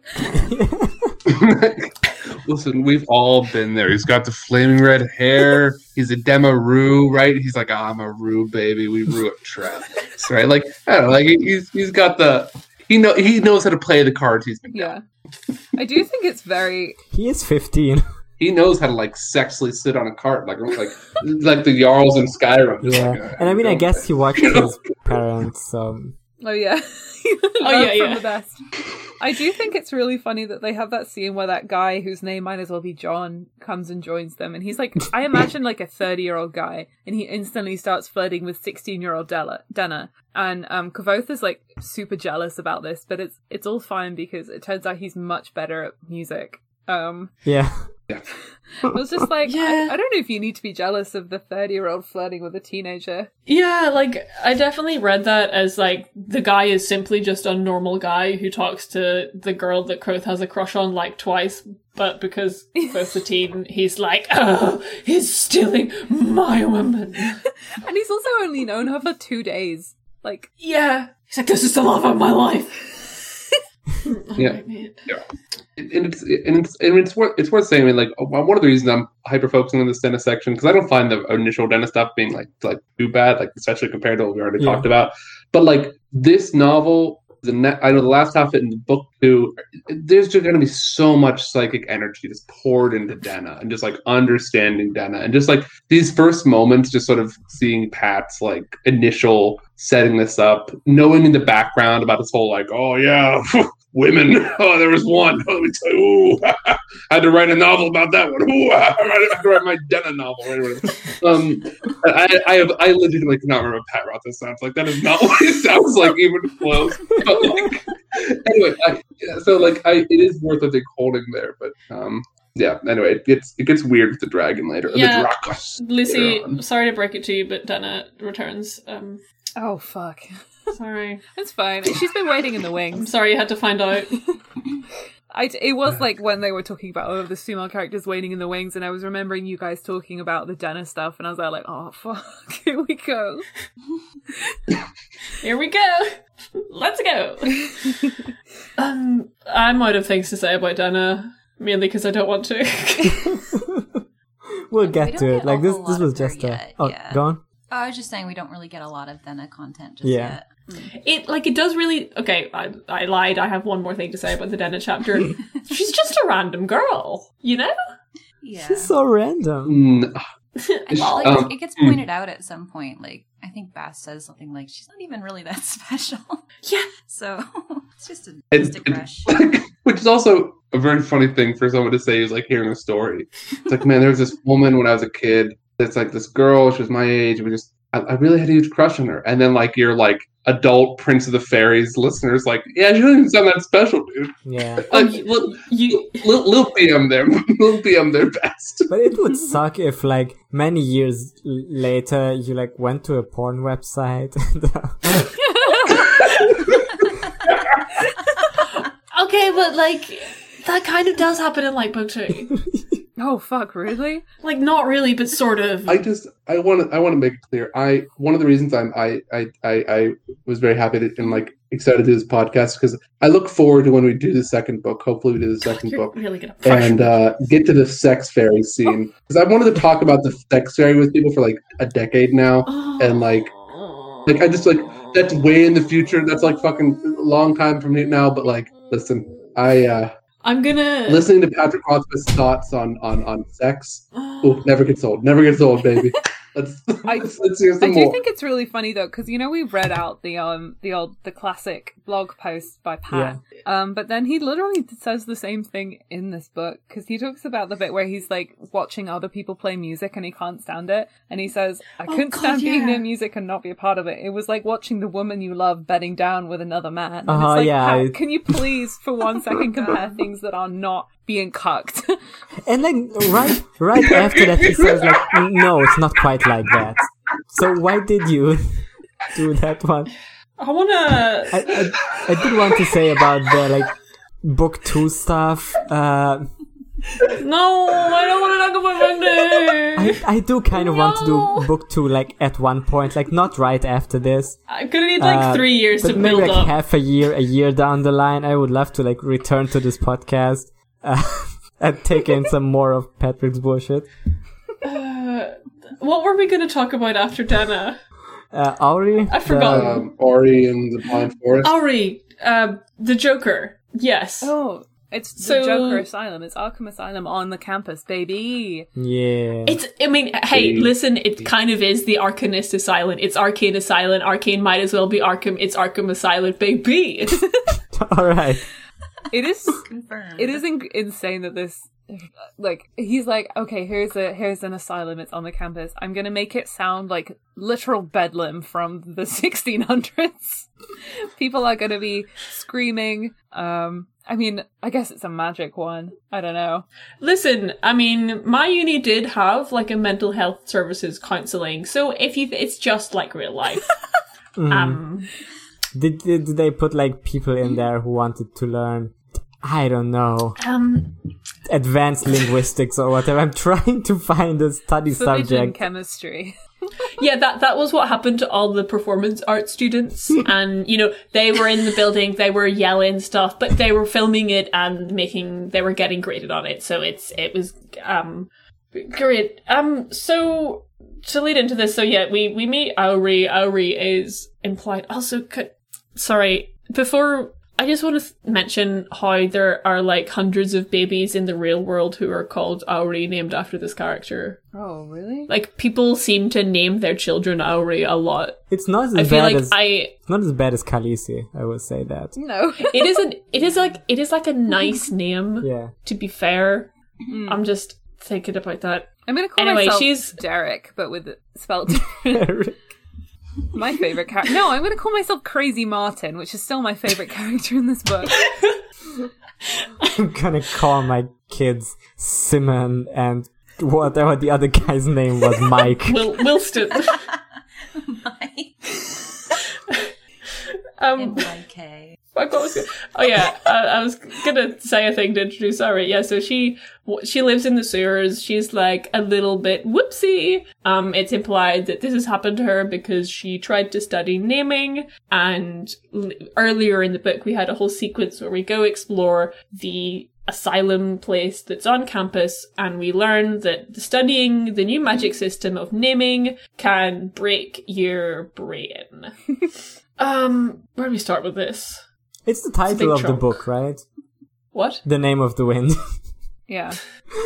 Yeah, I for a second I was confused, like, did you forget? Like, it's right on the front cover. We're led to believe that, like, naming is gonna be, like, this big thing, and... We're led to believe that naming is going to be the get-out-of-jail-free card for some future call. Yeah. That's what we're led to but there is right? there is this absolutely poggers moment where Elladan is taking Kvothe around the rookery. Yeah. And he's like, and I spoke the name of the stone and I said break, and the name is wrong. And like he gets because they changed the material of like he's being really dramatic, but then he gets it wrong.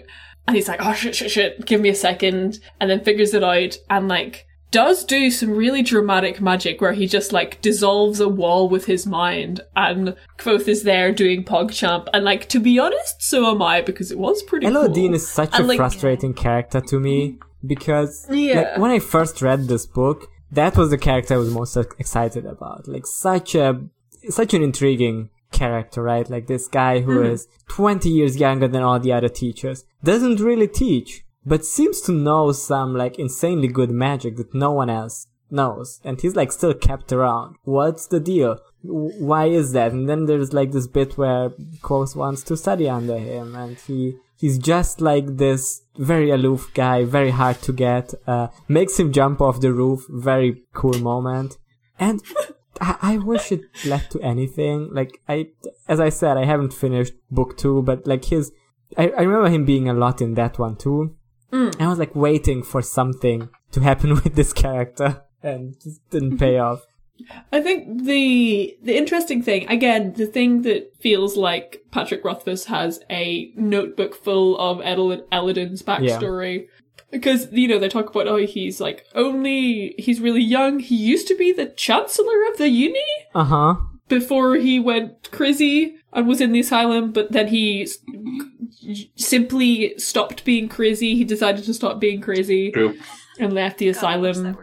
And before Kvothe arrived, he had been the youngest ever person to go to uni. All this stuff. So it's just all this stuff thrown out about Elladan. I'm I am doing eyes emoji in his general direction. Yeah, I would like to see something. Yeah. I would like to see something, please. Elladan, Eolian. Okay. Keep workshopping. Take that what you will. I'm sure you'll get there. I was just gonna say, I think the naming sort of big magic stuff is gonna be so ambiguous that I feel like Patrick is trying to sort of set up the effects of learning it before, just because it's gonna be a lot harder to explain how it works when it's happening, I guess. Yeah. Yeah. Didn't Ben know the name of the wind? I'm already fucking forgetting. Obi-Wan, yeah. Yeah, so Ben wasn't crazy, right? No. But he only knew Ben the was one, just the wind. Yeah, but just knew the so he got a little Joker-ified. What? And then was I don't want to be the Joker that much. If you could learn one name before going bonkers, what name would you learn? Oh. That's a good question.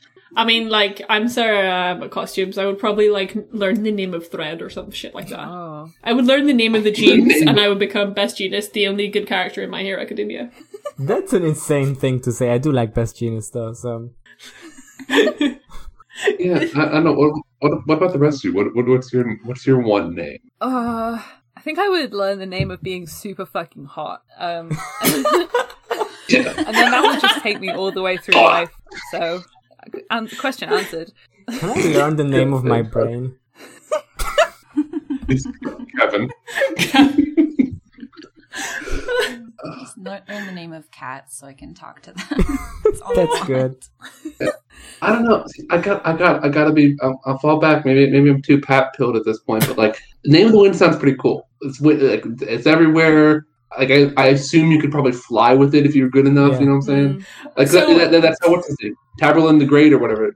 Doesn't he fly with the wind at some point? He jumps down from a tower and is and then flies. Okay, but riddle me this: would you rather fly or be really fucking hot? Listen, I'm sure flying if you can't be hot while you're doing it. If your name is Kvothe, you can do both. Yeah. Obviously. Yeah. Both. Get you a man who can do quote. Get you a man who can do quote. This book would be much better if Kvothe was less heterosexual. Is there Bast is obviously really into coke. But are there any this far we haven't had anyone who's even close? You can't really even imagine shipping Kvothe. I mean, he's 15. Okay, so that's a little because there's no characters in this book. Yeah, because there's no characters. Yeah, if I'm gonna ship two characters, they're gonna be two player characters, and there is only one player character. It's true. That is true. I just sorry, go ahead. Oh no, I had nothing. I was just looking at my notes and sighing sadly. I do genuinely not think Pat knows about there being other sexual orientations.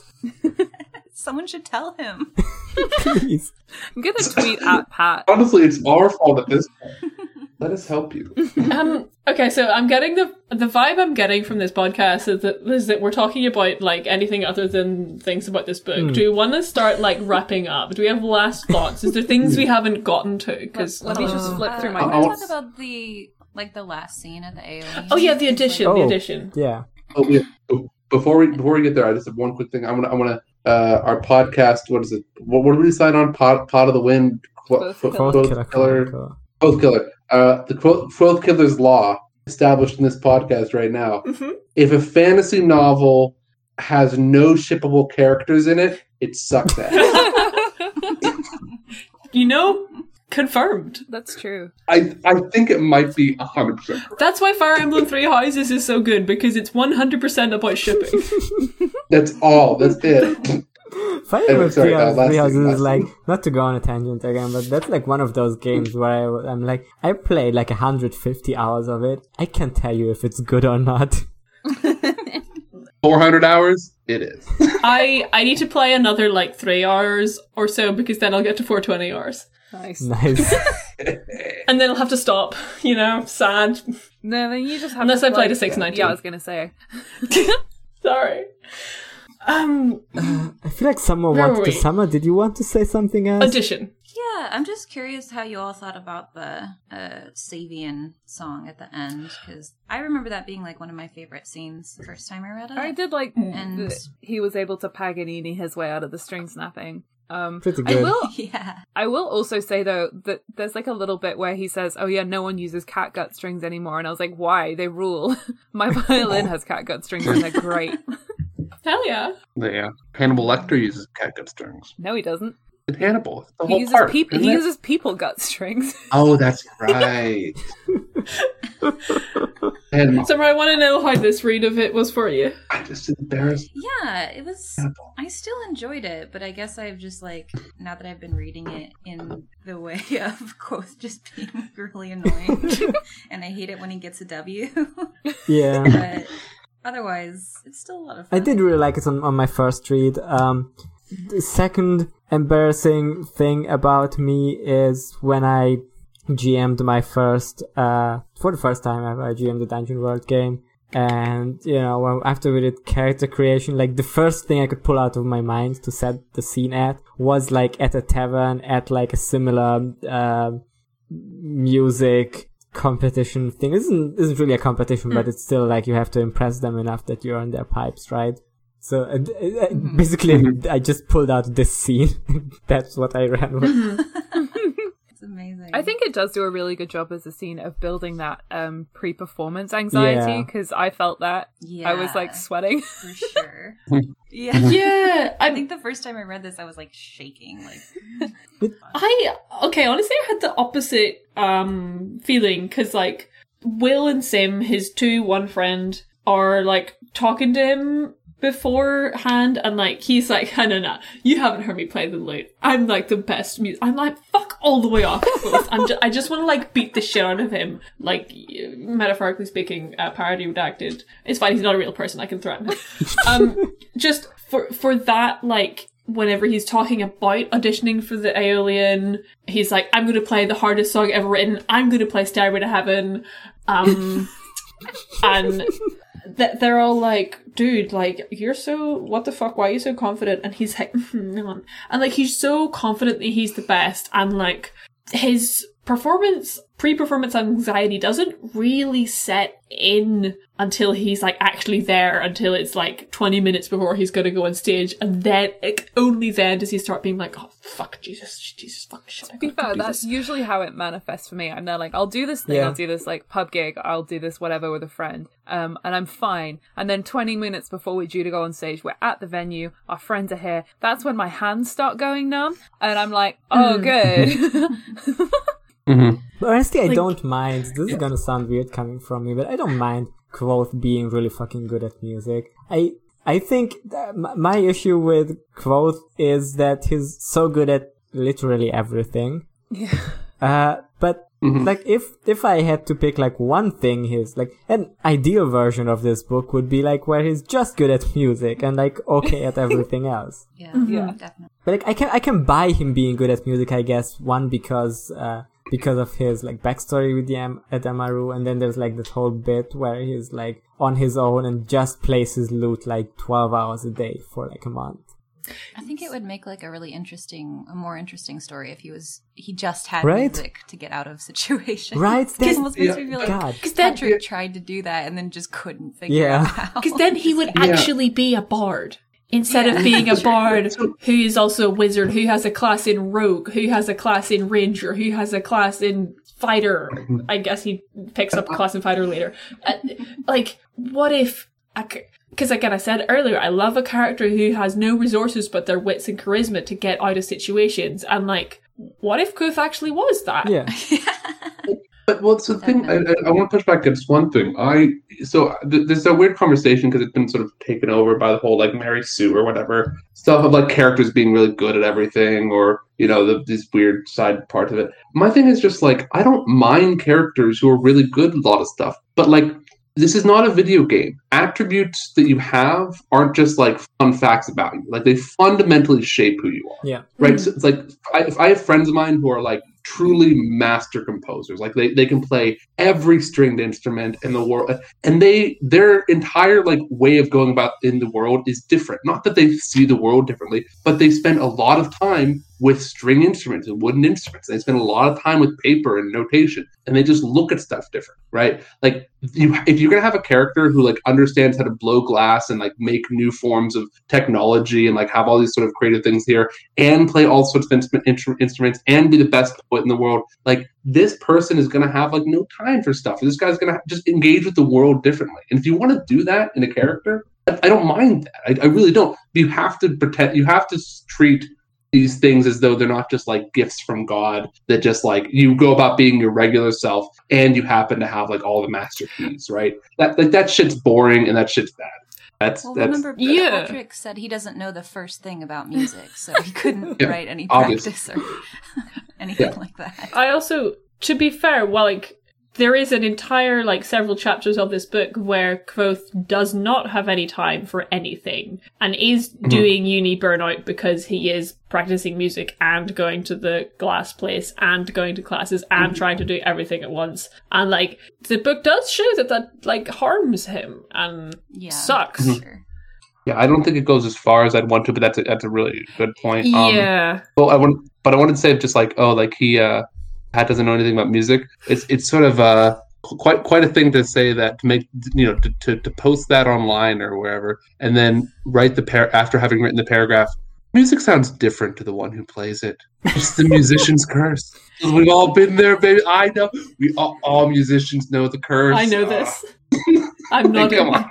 It like like it is. It like I say it's like it's kind of nice to have this book written, and like Pat describes, oh, this is how it feels to be on stage and to be playing a music, and it's like, you know, I've never, like, whenever I do stage performances, it's always in like a choir or a group, so like I've never been spotlit, but like it's nice to see someone describe what they think the feeling of being on stage might be like, from being in the audience and be like, and then like trying to sort of imagine like that is like, it is kind of it's kind of nice. Like it's overly romanticized. It's like kind of bullshit, but it's also kind of nice. I think he's doing a good job with like building tension in that scene. And like even with the payoff, like even if it ends with you know, there's this silence and then everyone broke out clapping. Fine. Everyone clapped. I was there. I was one of the people clapping. Yeah, right.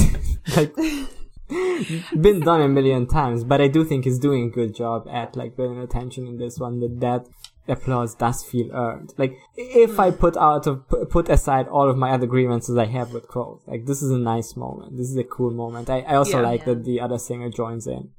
And like I like. What I like about this part is when his lute string breaks and then he flashes back to the time he spent 6 months in the forest doing nothing but playing lute, and like that comes in, and it really like in this moment connects Kvothe's lute playing to kind of as his coping mechanism, sort of. I gotta ask a spoiler question. Did the lute string snap because Ambrose snapped it? Yes. Yes. Okay, good. Yeah. I think that's literally like the next chapter. Okay, great. I was just gonna say that should be why it snapped. Yeah. Ambrose only snapped one string though. He had the potential to sabotage other ones, and no, I forget how it goes. Some with sympathy, but it's like, yeah, it's lame prank, dude. Yeah, like it's fairly. He realized he was just making him cool. Yeah. It's like, Literally. I hate it when I'm about to prank my arch nemesis and I just get him the pipes to the ELO. But that is good. Like, that is, I think, a cool storytelling device, to have the bully character do something that actually just makes the hero look cooler. Like, I think that's a very good like storytelling device. Different strokes, different folks. So I've just noticed a part in my notes because Kvothe was talking about music and how much he hates to see people play because he wants to be doing play. He wants to be having sex. Yeah, that's right. Listen, with his 15-year-old, he doesn't know what sex is, and that makes the book remarkably better. I'm saying this because I have read book 2. He knew his parents fucked. Yeah, just fucking. Anyway, what was it? Oh yeah, I was trying to. Okay, reading the first part of this book, I don't recall the time of Kvothe being with the troop and being with the Ademaru and like being with his family. I don't remember there being anything in that part of the book where it's like, oh, this kid's amazing at lute playing. Like, the thing in that part of the book was like, oh, this kid who's in the lute playing group is really good at brain math magic. Like, the only... His musical ability was never a thing when he was a kid, even though in this part of the book he talks about it connecting him to his family and shit. Like, that only became a thing after his parents died, and like when he was in the woods, and like... it's very... I don't know if that's like intentional on Pat's part, because it kind of bothered me. Well, there's the thing that his dad is like a really famous lute player, super talented, so maybe it makes him like feel like he's bringing his dad back to life a little bit, or something like that. Like, if it is intentional, then it's like good to see that he has this, like, his connection to the lute is his connection to the family, his family, and like that's a posthumous thing. And like it's good in a mood. I don't know. I understand it as like him having been, because like they didn't say like, yeah, the Ademaru stuff focused on like his brain, science, math stuff, but you know, they did mention how he also like knew all the plays or whatever, like all the things that were like normal in the performing troupe. So I guess like my understanding is that this is like the base level of showmanship that, and I guess, and like lute playing and knowing all the songs that the Ademaru just like have through being part of the troupe is just like something that like most of them can do, and then he practiced it more when they left into the woods. But it I don't know, like my charitable read on this, I guess, is that you know, that like base level of playing is just amazing in the ears of everyone else who is not like a born Ademaru performer or whatever. I don't know. Yeah. I'm fine with this one. Yeah, I think the Aeolian chapter is pretty nice. I like the I like the vibes also in the Aeolian. I guess that's it's a good fantasy tavern or a good fantasy like theater stage, whatever. Yet again, Pat comes through with like just really nice sort of vague vibes. Yeah, it's he's good. His vibe writing is good when it's like something that is like a cool vibe. It just fails when he like tries to make the fantasy academia, dark academia, high university stuff. Like, cause he tries to make the school like really alluring or whatever, but I just don't want to be in school. No, especially not a school where they just whip you. Yeah. Yeah. Like all the like frat bro dorm lifestyle, whatever, is just not. It doesn't come across as that fun. I also just want to say before we sort of wrap up, it's just like whenever I recognize something in Name of the Wind, right, from somewhere else, and that's kind of the standard way I read it, is recognition. I just stop and think to myself. It's the most original book ever. It's true. Sorry, keep going. True. I stop and think to myself, would I rather be reading the thing it's reminding me of? And I don't think there's been a time yet where it hasn't been like yes, right? And that's what's making me depressed about reading this book, is that like I just keep reading it and there's cool hype moments, but like I'd rather be watching watching the the apprenticeship arc in My Hero Academia than listening to more about his working under professors. It's not that it's bad all the time. It just I always feel like a good fucking arc though. Could be doing something else. It's very good. Anyway, sorry, it's a side thing, but it's like it's larger for the novel thus far. It's just when it reminds me of other things, it's never to its benefit, right? Yeah. Yeah, I can see that, because like that's referential stuff where that it reminds me of other stuff thing can be done like well. Like in honestly, like most sports anime is like that it's very formulaic, but it's a good formula, and you like it. Or you like to be like reminded of the formula, or have a new iteration with the formula with like new fun characters. But like, I don't know, I guess if this book had characters, I'd be more forgiving of the formulaic stuff. Like if it were like more of this is a variation on the formula, but we have cool fun new characters, but it just doesn't have that. No, but you see, of course it doesn't have characters. It's both telling the story, so it's an unreliable narrative, focused narrative. See that that's the justification, So that means Pat doesn't have to write good characters. Yeah. Yeah, I'll have to remember this, like, for the next time I'm, telling a story about my mates, to make sure that, like, my mates come across as fully fleshed out 3-dimensional characters. Yeah, true. Also, I just noticed that I wrote down in my notes that Will calls, when they go to the Aeolian, Will calls Sim a girl because Sim orders a cinnamon mead. Yeah, he also cool. calls both a girl for ordering a cider. I mean, that is very Which frat is something bro, I think but... you get slapped for in the southwest of England. Listen, Southwest. if you want to drink WKD, fucking do it. Yeah. It's not girly. All right, one of my great shames is when I was a teenager, I watched all of Scrubs, and that really reminded me of one of the characters always orders an appletini, and that's like his big thing, is the only drink he really drinks, and everyone's like, ooh, girly girl, and I just had a flashback to like a shitty sitcom, like, oh, you want to order a cinnamon drink? Oh, you fucking girl. I think this the take that Scrubs is bad is gonna be very controversial with our listeners. It's fine, I have no opinions. Really? Oh, wow. No, I know a Scrubs lot is of bad, people if you all didn't know. my age or older who like watched Scrubs when it aired and like still hold it very dear. Oh, I have fond memories of it. I'm not saying that. I'm saying I rewatched like 3 episodes. All right, enough Scrubs talk. Closing remarks. Yeah, sorry. It's bad and I like it. You know what? Yep. I did enjoy these chapters, even though I hated them, but I enjoyed them. These chapters are providing me with some content, so that's what I'll say for them. The thing is, anytime I read a thing I don't like, I simply forget about it. Yeah, that's the thing. And you know what? It's nice to read books. That's my heart of stone, that I drop into. I erase the bad parts from my mind, and it's a good book to me. Yeah.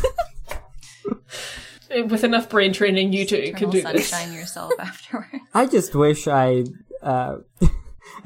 enjoyed it as much as I did when I first read it, where when I like still had hopes that it's gonna lead to anywhere, I guess. Well, we still don't know, because it's, Book 3, baby, 2021. Exactly, baby. It's coming out alongside with The Winds of Winter. They're doing a joint release. If we do this podcast and we read book 2, you guys seem to want to. I think we should just write book 3. We should just write book 3, yeah. It's an amazing idea. It's ours now. It's just where Kvothe suddenly decides that he is really in love with Bast. And then we'll make shippable characters. God, we could do like a very high level improv thing where we just try to like, pretend to talk about the book 3. Cut this out if this is a good idea and you want to keep it to a surprise. Book 3, we transition. It starts with him in the Waystone, and then there's an interlude of like an older Kvothe telling the Waystone story. Oh my God. And there I was with the Prince of Fairies and the Chronicler, and he was dabbing his nib like he used to. That's how he does a loophole to get 3 more books, so he can close all of these loose ends. Yeah, not fully. Right. What do we do at the end of podcasts? Plugs. Plug and chug. Plug and chug. Lucy, you said at the same time as I did. Go. Okay, as ever, Janos and I both co-host Who Watches the Watch, where we are currently watching The Watch, a police procedural based on the Terry Pratchett books. It's not gonna be funny. currently anymore once this episode comes out. Oh, I guess, yeah. So we're I'll back release them reading the weekly. It's probably going to be like a month. This is probably mid-March right now. Happy St. Patrick's Day, listeners. Happy Ides of March. Yeah. So we'll be in the books by then, but that's good too. The books are really good. The books are better. Yeah. If you want to read a good book, that's a good place to start. Janosch, what's another good place to start? Oh, another good place to start would be reading A Storm of Swords by George R. R. Martin, which is the book that we're currently going to be reading up until September for my other podcast, The Song of Babies and Puppies. Another great book you could read is give us $1 Patreon for Patreon.com/Who Watches the Watch, where we are writing the greatest book, Immortal Incantations Heartspell. Mm-hmm. Sorry, you mean book 3 of Kingkiller Chronicles? Chronicle 1. It's the Immortal Incantation. Just one. That's gonna be the twist at the end of the book that's been quoted all along. Yeah. We bring in a secret fourth brother for the vampires/witch characters, and it's Kvothe. You can also listen to my once in a month David Lynch retrospective podcast, Lynchpin, where by the time this comes out, we're gonna be around Firewalk with Me, probably. Nice. Summer. Yeah, you can find me on Twitter at Stellar Ghost. Now that I've realized how far this is in the future, I don't know what I'll be up to, but you can check out the podcast I do with my partner, my Pod Cabbages, about Avatar: The Last Airbender.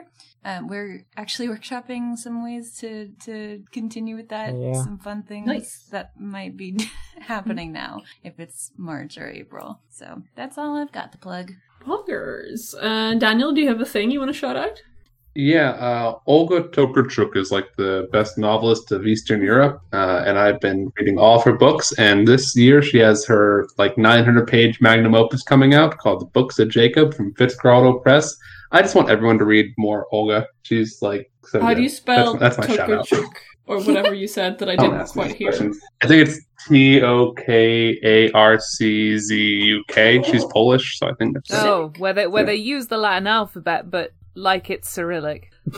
Yeah, exactly. I recommend starting with drive your plow over the bones of the dead. Drive your plow over the bones of the dead. Call to action. Let's go, baby. I've been Sarah. You can find me on... I don't think I shouted out my other podcasts last episode, so I'm going to shout out Never Believe It, which is a corporate hellscape of a Naruto Do-Watch podcast. We watched the movie Holes as part of the Naruto canon last week. So that's the kind of thing we get up to there. I also have a Yu-Gi-Oh! Podcast called Pot of Greed, in which we watch the best go to school and learn magic kind of situation that one could possibly watch, which is Yu-Gi-Oh! GX. God. Oh wait, off that plug. If you want to watch an old episode of Pot of the Cards, or Pot of Greed of the Cards, or what's Pot of Greed? The episode you were on is called Marks of the Cards. You could listen to Marks of the Cards, where you can get a introductory lecture on how to use Marxist interpretation to understand Yu-Gi-Oh! It slaps. It's good. We had fun. All right, folks. How did we exit this podcast last time? The first episode we read some questionable Pat content. Yes. Janosch, you said something the second episode. Yeah, I said Memento quote Mori. Memento quote Mori? That doesn't hit the same way as it did last week. I know. We need to come up with something new. Well, to all of our listeners, just remember, I can't even fucking say it. Just remember, if you're gonna sexually assault a woman,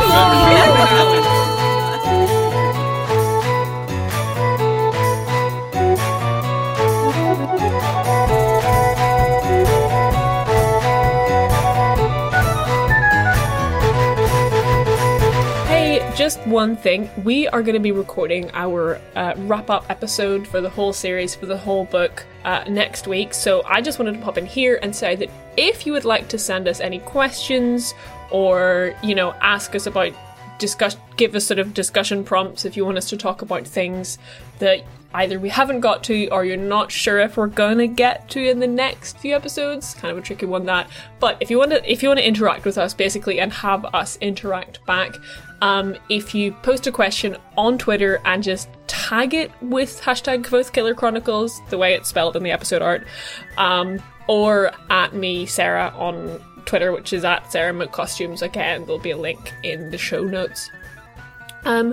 So yeah, we can't wait to get back to you. We might not get to everything, but we'll see. Happy interactions.